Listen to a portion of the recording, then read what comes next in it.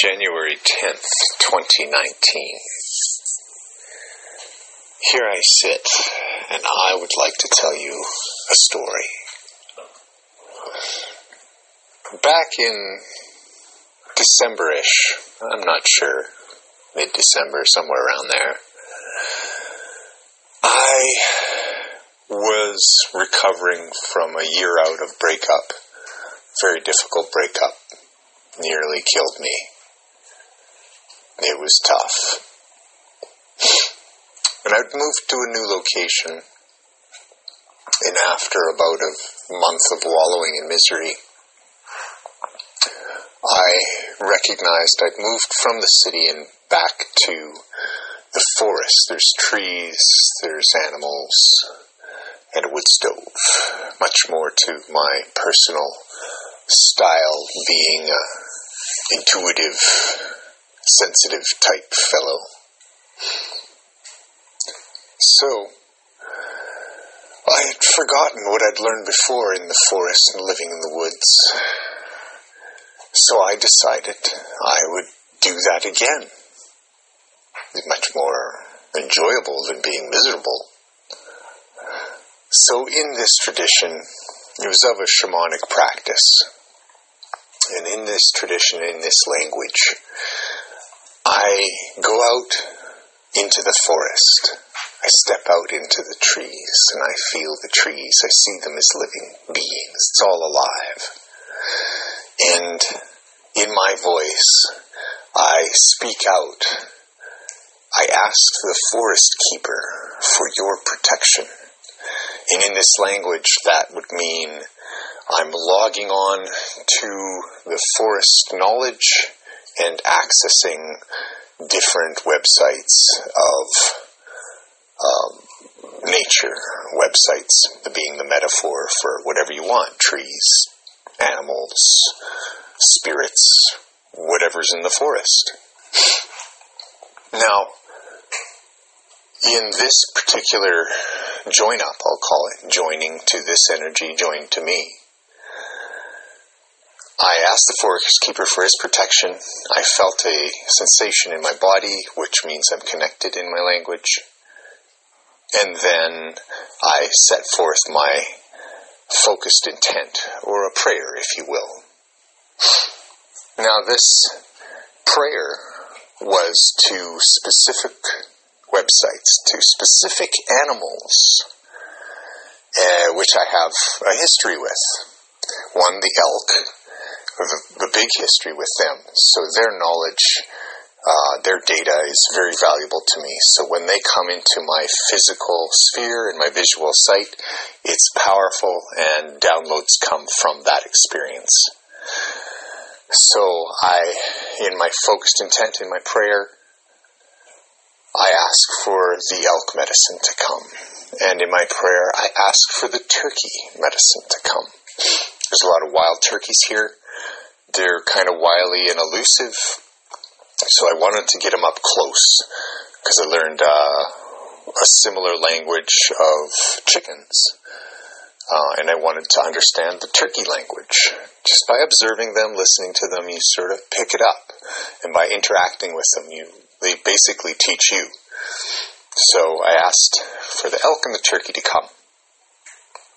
Because I was kind of surprised. I'd been so miserable, they hadn't been around. Usually they're on me, like, right away. So, the very next morning, I step out into the backyard, look at the trees, and the fresh snow, and I was like, man, where are those turkeys? Boom, right above me, right at the back door, there's a turkey nesting. Makes a little gobble. Made me feel great. And I went off to do my errands, stepped around to the front porch. Boom, there is elk tracks. An elk came right up, a single elk came right up to our front door. Amazing. Forest keeper got the message to the elk, got the message to the turkey. Now, that was the beginning.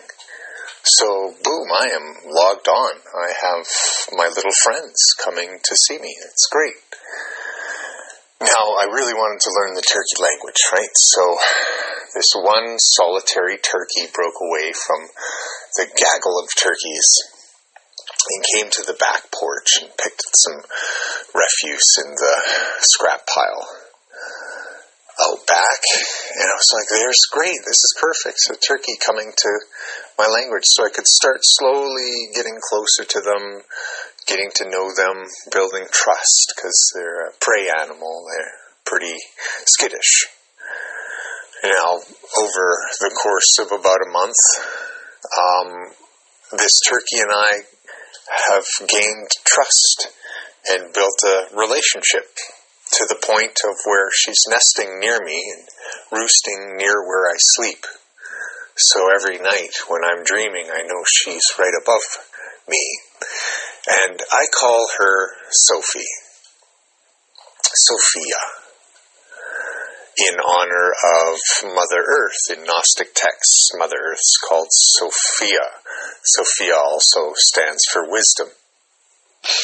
And it's a great story in some of the Gnostic texts. You got to check that out if you can.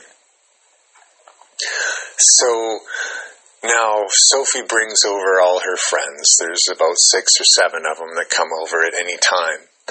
And they come up to the back porch window, and we look each other in the eyes and stare into each other's soul. And your heart experiences a language beyond words, an exchange of emotion, a light, body language. It's quite profound. I'll call it a download.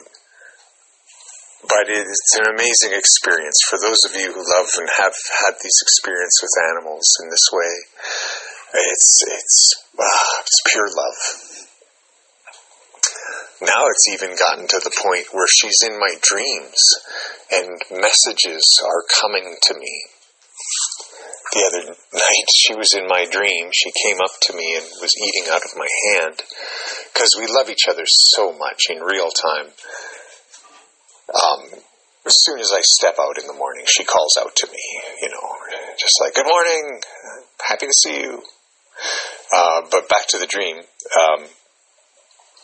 In the dream, my mother and her friend were there, and they were watching her eat out of my hand, and this great love that I'm experiencing with this beautiful bird. And my mother and her friends did not see me. In my world, this was a metaphor of the coming age of this knowledge and disclosure, whatever you want to call it, is coming in. We're all kind of hypnotized and resistant to these miraculous experiences. And the turkey had a felt marker wrapped up in its little flap underneath its neck. I was just using a felt marker the day before to write, so it was a metaphor for me to keep writing and get writing.